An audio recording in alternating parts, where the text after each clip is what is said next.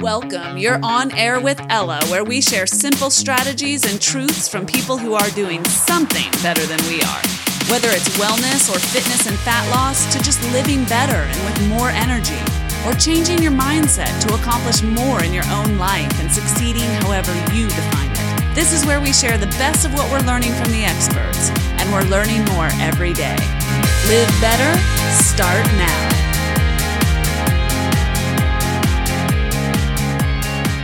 Hey guys, it's Ella. Listen, before we jump in, I need to tell you a couple of things about today's episode.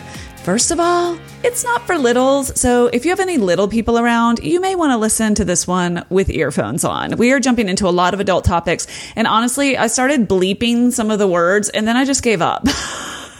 So you'll hear some bleeps at the beginning. I stopped censoring us about a third of the way through. So just be aware of that. But also, it's more about just the content of what we're talking about, more so than the adult language. Okay? So you have been warned. Now, you may recognize Lori Gerber's references to the Handel Group. That's because back in episode, 166, one of my favorite books of 2018 was Maybe It's You, Cut the Crap, Love Your Life, something like that. Anyway, it was by Lauren Handel Zander. Lauren Handel Zander founded the Handel Group. Lori Gerber is one of the relationship expert coaches with the Handel Group. So I talked to her not long after I interviewed Lauren, and I never released this episode. So I think that's so funny how those things work out, because here it is for you now. Post episode 166 and then post the episode I recently did with my husband. And I'm so glad that it worked out this way.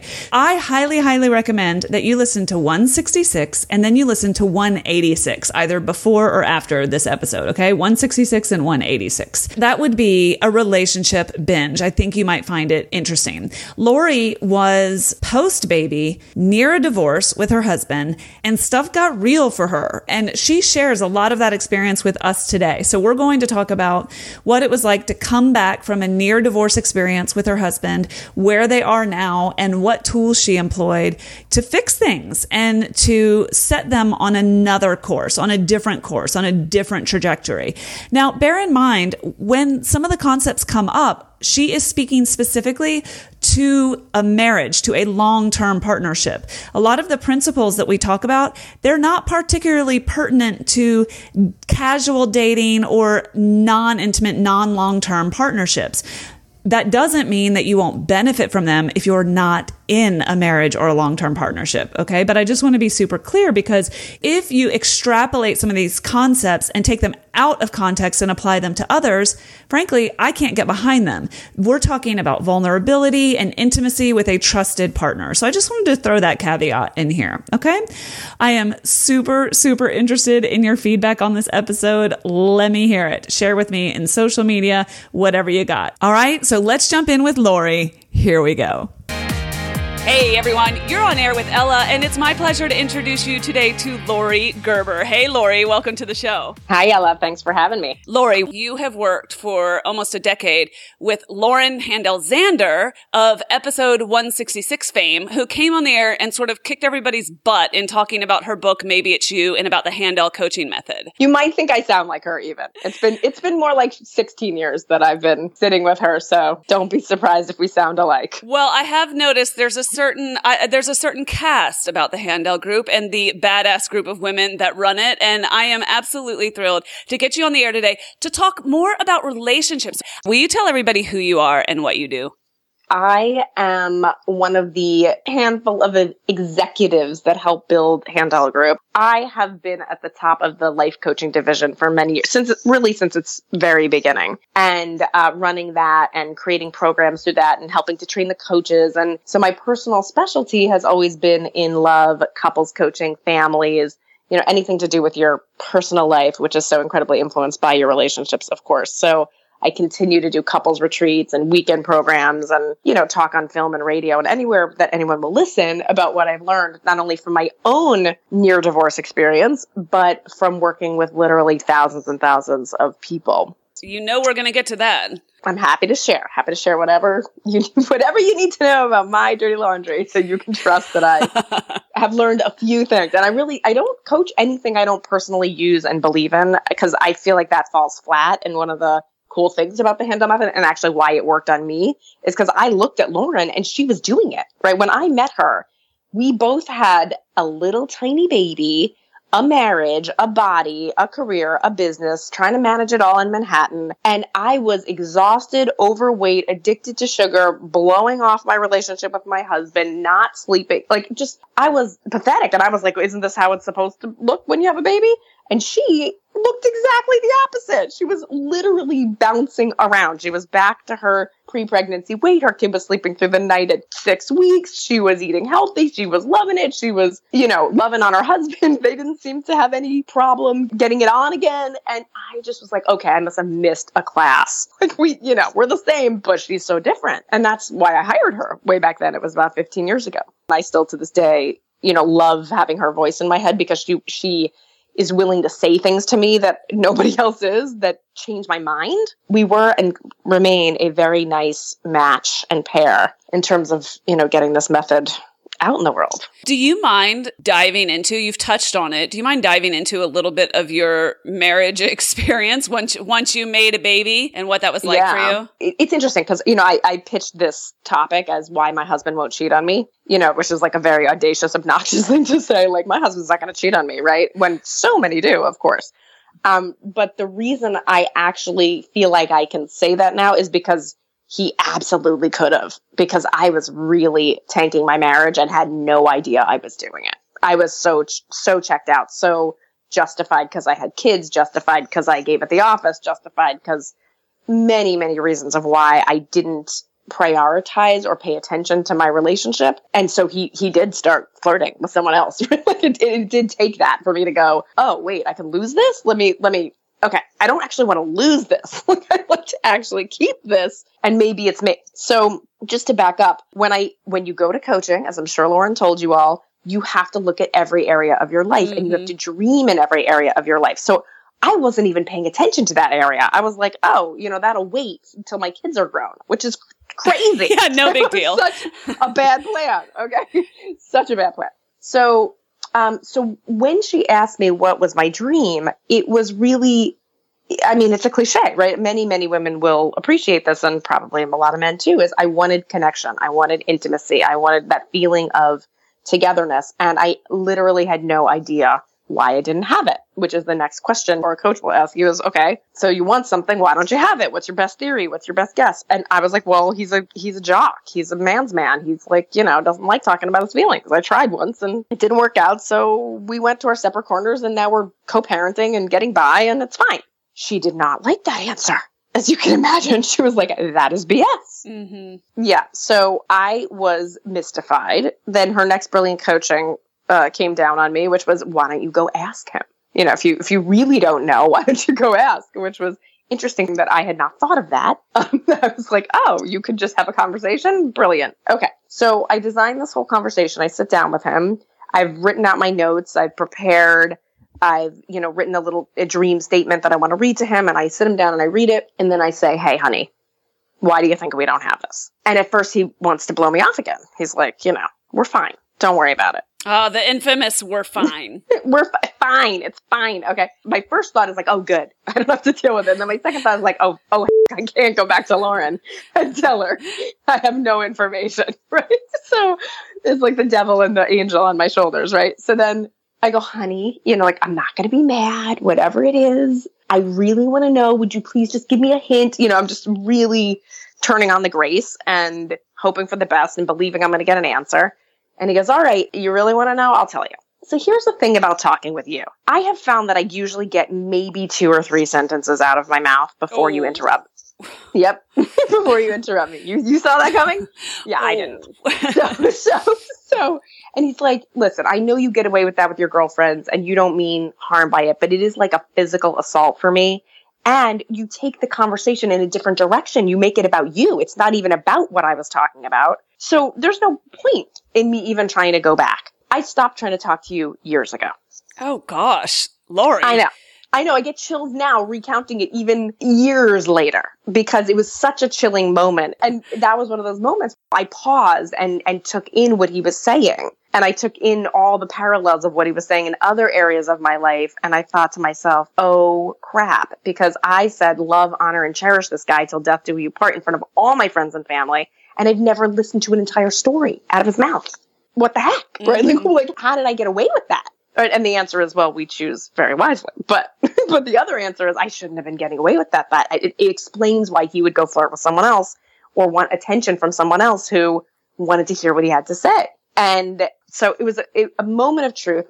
Gratefully, I knew I was going to have to report back to Lauren. So I did not defend myself. I did not excuse myself. I did not do anything other than actually apologize for probably the first time in my life for what I considered to be something that was very out of alignment with my highest ideal. Mm-hmm. And you could see his whole life flash before his face in that moment too, because it was like, oh, well, if she's not going to be the reason why we can't communicate, I'm going to have to communicate, so it's an interesting interplay.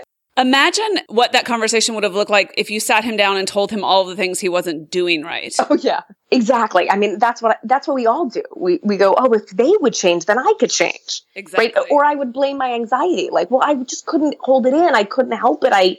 What if I would forget what I was going to say? I had a million excuses. Right? Which are all true, but irrelevant to my dream of intimacy. That's the thing about excuses. They're true. It's right. Exactly. But so what? They're even noble sometimes, right? Exactly. Right. Of course I should pay attention to my children. Who would tell me I should go my husband instead of pay attention to my children? Nobody's going to say that. Mm-hmm. But hey, guess what? I should. But nobody wants to, it is really noble sounding. It was noble. So guess what happened when I shut my mouth? I imagine that you started being more of what you wanted. So he started being, like, you showed up the way you needed to. And I would imagine that would sort of inspire him to show up the way that you wanted him to all along. It was magical and mathematical. When I was quiet, he talked. That is very simple math. Right? And when he talked, it got interesting. And then I wanted to listen more. And the more I wanted to listen, the more he wanted to talk, till now we can actually have conversations where he gets a whole story out. And by the way, he was raised by a minister, right? Very unlike my culture. But I've heard a few sermons in my day, and they usually put the punchline at the end. He has a way of telling stories so different from how I tell them, but it gets good. It's really good if you can shut up and be patient, which is, of course, something that's, that I want to cultivate in myself. So it became, instead of the thing that was going to hurt us, right, our different cultures, it became the thing that helps us, because it makes me more of who I want to be. And it makes him more of who he wants to be, because he doesn't want to be a chicken who doesn't tell a story or who hides or who, can't get a point across. He wants to be someone who's heard and who's powerful in life. And I want to be someone who can hear and can listen, so we balance each other. And Lori, when you leave room for the other person to be themselves, like, first of all, when you've been together with someone for a long time, you don't leave room for their mystery anymore. Like, you don't leave room for the fact that they're a fully realized adult without you. Like, you just think they're the same 5 dimensions that you see every day. Exactly. And Ella, by the way, for your listeners who are not in a relationship, this goes for dating too. I can't tell you how many people I coach that are like, oh, it's the same date over and over again. I mean, how uncreative to think it's the same date when it's a different person. Of course you're going to learn something interesting and new if you want to. If you want to. But I understand, because I wasn't learning anything new about my husband for 10 years. So I understand. You say part of the reason people get so frustrated with keeping romance alive is because they've been conditioned by movies and common culture to believe that if you are with the, quote, right person, all the romance and sparks should come as a matter of course and last forever. And you say, I want to teach you a different love story. Like, sure, love and romance and hot sex, they usually come easy when we're young or when the relationship is young. But after that, like, it does take some work. Yeah. But we think that. Yeah. There's the freebie, and then there's the thing you have to work for. And in our Handel method, we actually teach our clients that the freebie is on purpose, just like a drug dealer will give you a free one. So you like it and you'll come back and buy more. But after the freebie, you got to actually earn money to afford your high. And it's the same thing in almost every area of life, whether it's fitness or, loving a job that you have gotten over the honeymoon phase of, or keeping a relationship hot. It's actually on purpose that it fades. I think, from a spiritual perspective, it's because then you get to grow up and actually design the elements that would bring you that. You get to mature. You get to be the person you wish to be, using the relationship as a vehicle for that, which is, I think, a very high purpose for a relationship.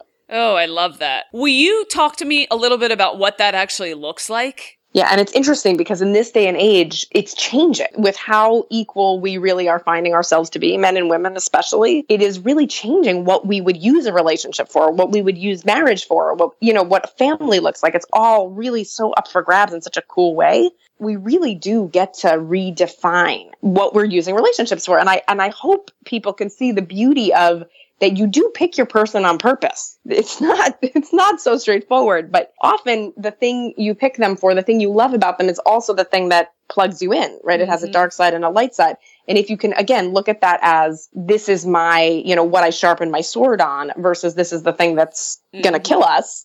We're here together as a unit to evolve ourselves, then obviously there's a lot more chance of making it and having fun making it, and being able to forgive the tension and the friction, I guess you could say, between, like, for example, with my husband, his chicken trait rubbed up against my selfish trait.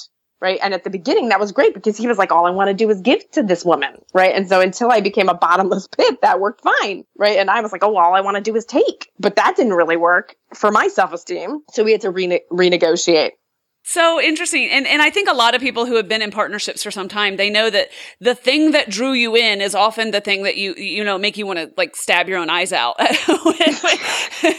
within a few months, a few years, or whatever. Yeah. I remember being like, I love how generous you are, but I don't like when you're generous with other people. That pisses me off, because then you're taking out of my pot. And he's like, he didn't say it, but my coach was like, you can't really pick and choose, right? Like, he likes you because you're outspoken, which means you're going to be outspoken everywhere. You don't get to love a thing about a human and then try to quarantine it to one room. Doesn't work that way.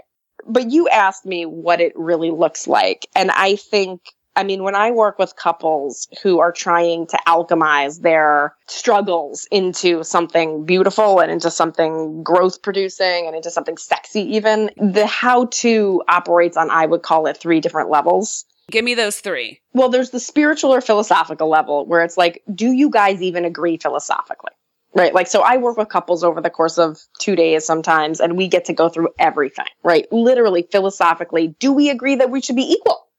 Do we agree that, if I make more money, I should make the money decisions? Do we agree that we should have sex? That's part of a healthy relationship? Do we agree that we shouldn't make parenting decisions without consulting the other? Like, do we agree philosophically? And just like human beings don't sit down and figure out their ideals, couples don't either, right? No. They don't negotiate. What are our ideals? Like, public school, private school, religion, no religion? Like, they don't negotiate the stuff that absolutely comes up and breaks up a relationship. So we sometimes have to go back and do a do-over and look at, okay, just philosophically, can we duke this out?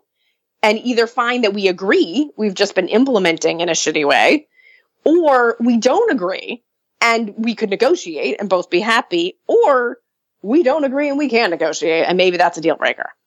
What do you say to people? What if they've been married for 8 years? I'm making stuff up here, and they've never had that conversation before? Yeah, well, good news. I had never had an intimate conversation with my husband after 10. Yeah. And all I had to do was sit down with a dream and go, hey, honey, could you tell me what you think? And listen, right? Zip my lip and listen. It's never too late to have a deep conversation with anybody. It's never too late to have a deep conversation and get to the heart of something. Okay, fair enough. So that's the philosophical level. Then there's the emotional level. You hurt my feelings. I'm jealous. I'm angry. I'm upset. I'm hurt. There's hurts that are unresolved in relationships that cloud everything.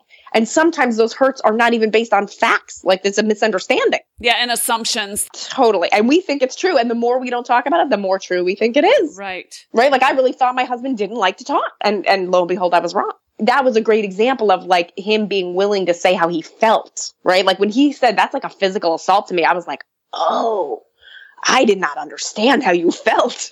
Like, I hear you. And that hearing is so profound. So a lot of to answer your question, what does it look like? It looks like 2 people learning how to listen to each other, learning how to be safe to talk to. and then learning how to listen because you've decided that being able to say anything and everything to this human is your highest ideal, is what intimacy is what a partnership is for. You know, you be willing to say everything that you need to say to that human, and you make it safe for each other to do that. So that's the emotional level. I love that. And just to like bring this home, I'll actually say things to my husband now at this point where I'm like, I actually think I'm just telling myself this story, but let me tell you the story that I'm telling myself. Exactly. If you frame it like that, right, then the person can really listen and really hug you and love you and, you know, pat your cute little brain and go, okay, thanks for sharing. And it can turn the ego down a little bit. Totally.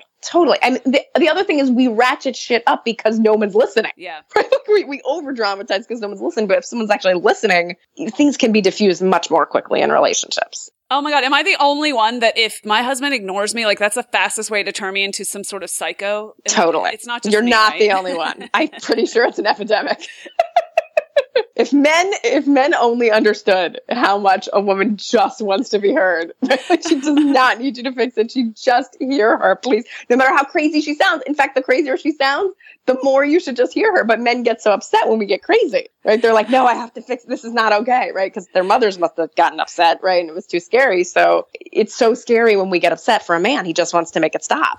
Right. That was number 2. What was number 3? Physical integrity, spiritual, emotional, and physical. Physical integrity is like, okay, what do we need to put in place in our relationship to keep the candle burning?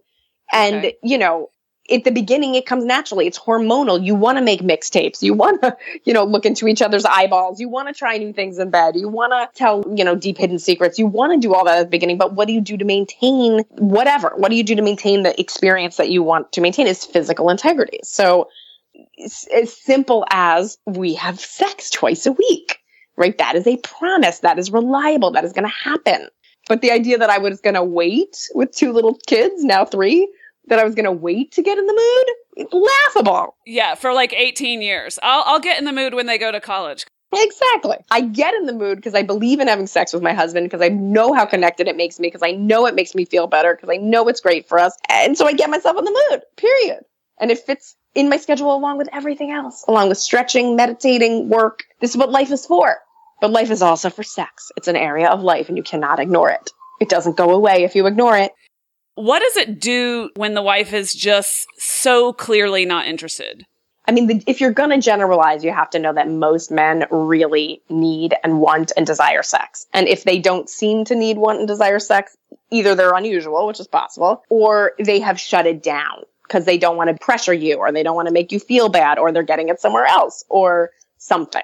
Right. So it's a big deal. And I don't think I think on some level we know that, but not really. Like we don't really understand that the way we feel when we get listened to is the way they feel when they get a job. Like it's deeply nourishing to them in a way that is not, you know, I hope we cannot demonize, right? That sex is a kind of communion for most men that is different than what it is for women. I think we understand that academically, but it's still super easy to excuse our way out of it and just be like, yeah, but. Yeah. Well, I think what a lot of women do is it's a power struggle in a relationship. So maybe the man has power in some ways, but a woman, you know, hopefully has control over her body and whether or not she's going to be pleased. A man does desperately want to see his partner happy in general and sexually, which is huge. And if he can make her happy sexually, I mean, men really get excited about making you happy sexually.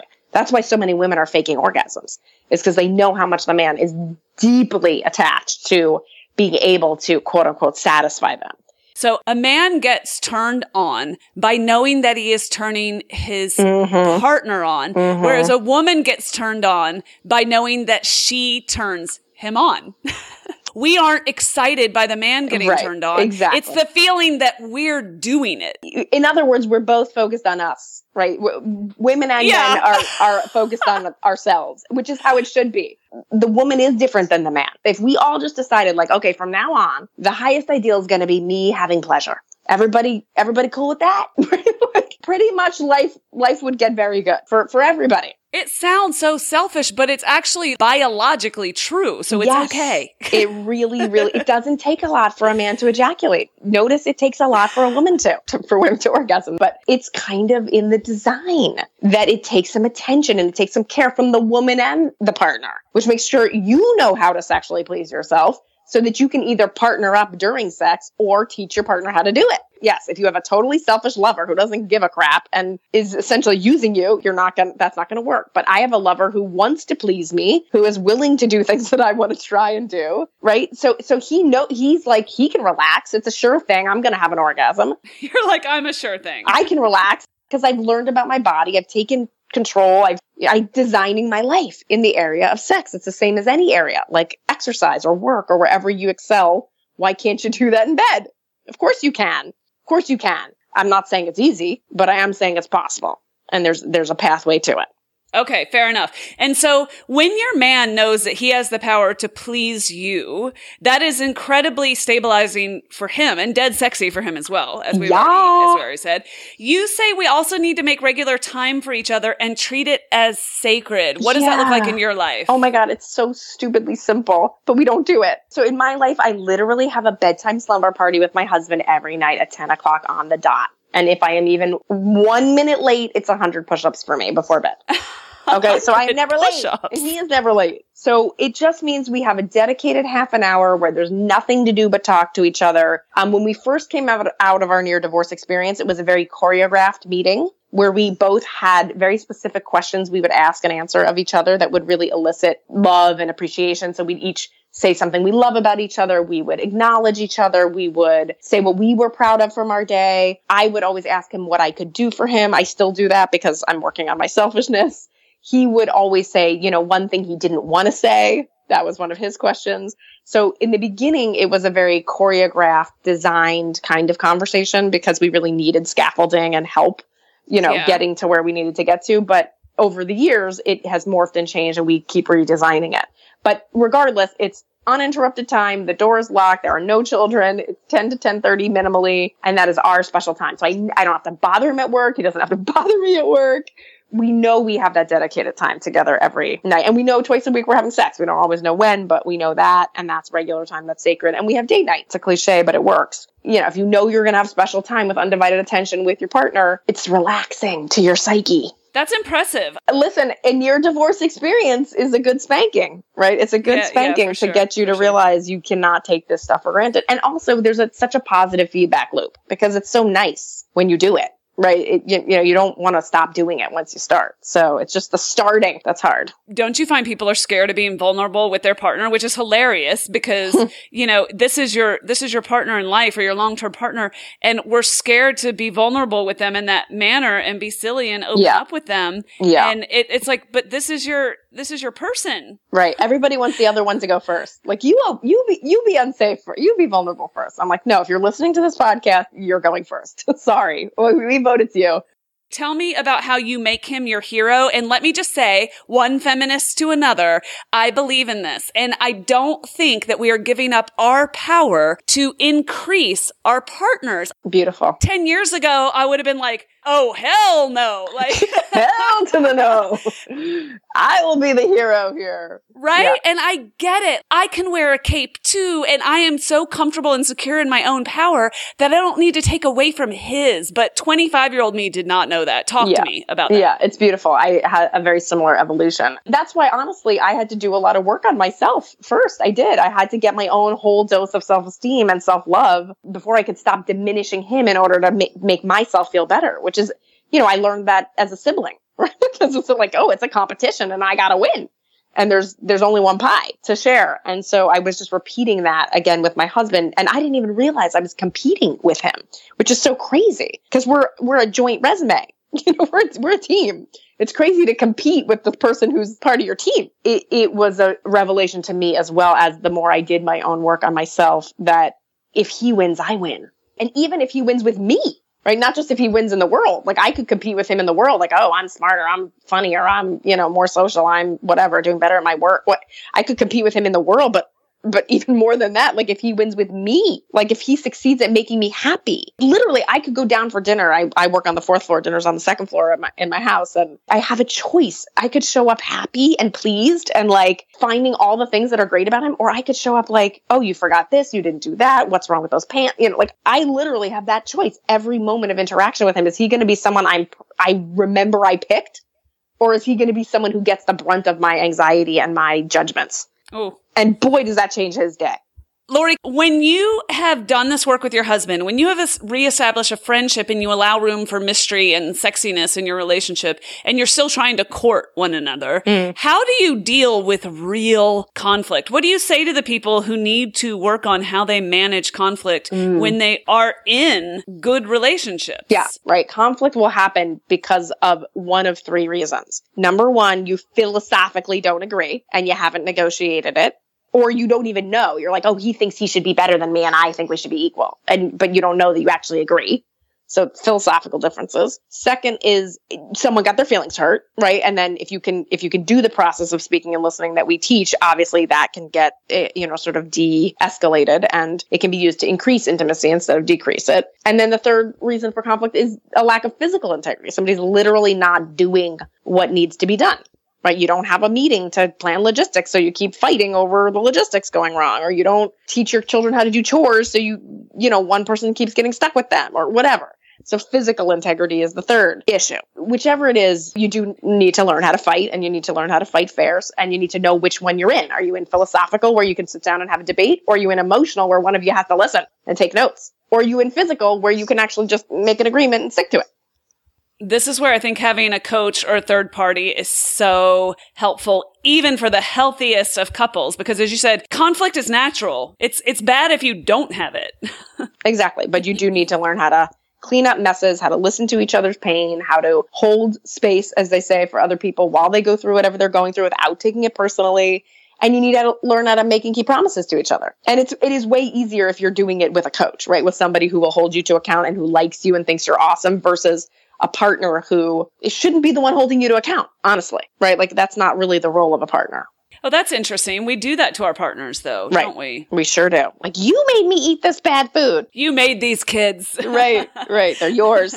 Lori, this has been interesting, eye-opening, and I'm sure provocative for many. What would you leave us with when it comes to inspiring our own personal accountability in our relationships? Parting thoughts. Yeah, I mean, ultimately, it's so cool because it does really come back to taking stock of your own life and your own happiness, because the greatest gift you can give your partner is your own personal integrity, your own love of yourself and your life, and your own ability to design your life. Because when a person is whole within themselves and loves themselves, they have so much more to give. There's so much less conflict. Really, I do think that if each human being went to work on their own happiness and their own wholeness, relationships would kind of fall into place a little better. I think one of the hardest things to do, but the easiest to appreciate the truth in, is be the partner you want to experience. Yes. Like, you be that person. And, yes. And truly, a lot can happen by magic. So true. So glad you are closing on that note. Perfect. Lori, thanks. Have a good one. All right. Bye, everybody. Okay, everyone. I hope you enjoyed today's show and got something out of it that you can use. If you did and you want to learn more, just go to onairwithella.com, where I put up links to all of the good stuff that we talked about today and more information about our guests and all the good stuff that you did not need to write down today, because I got you covered. Thanks for listening, and thanks for inspiring me. You are, quite simply,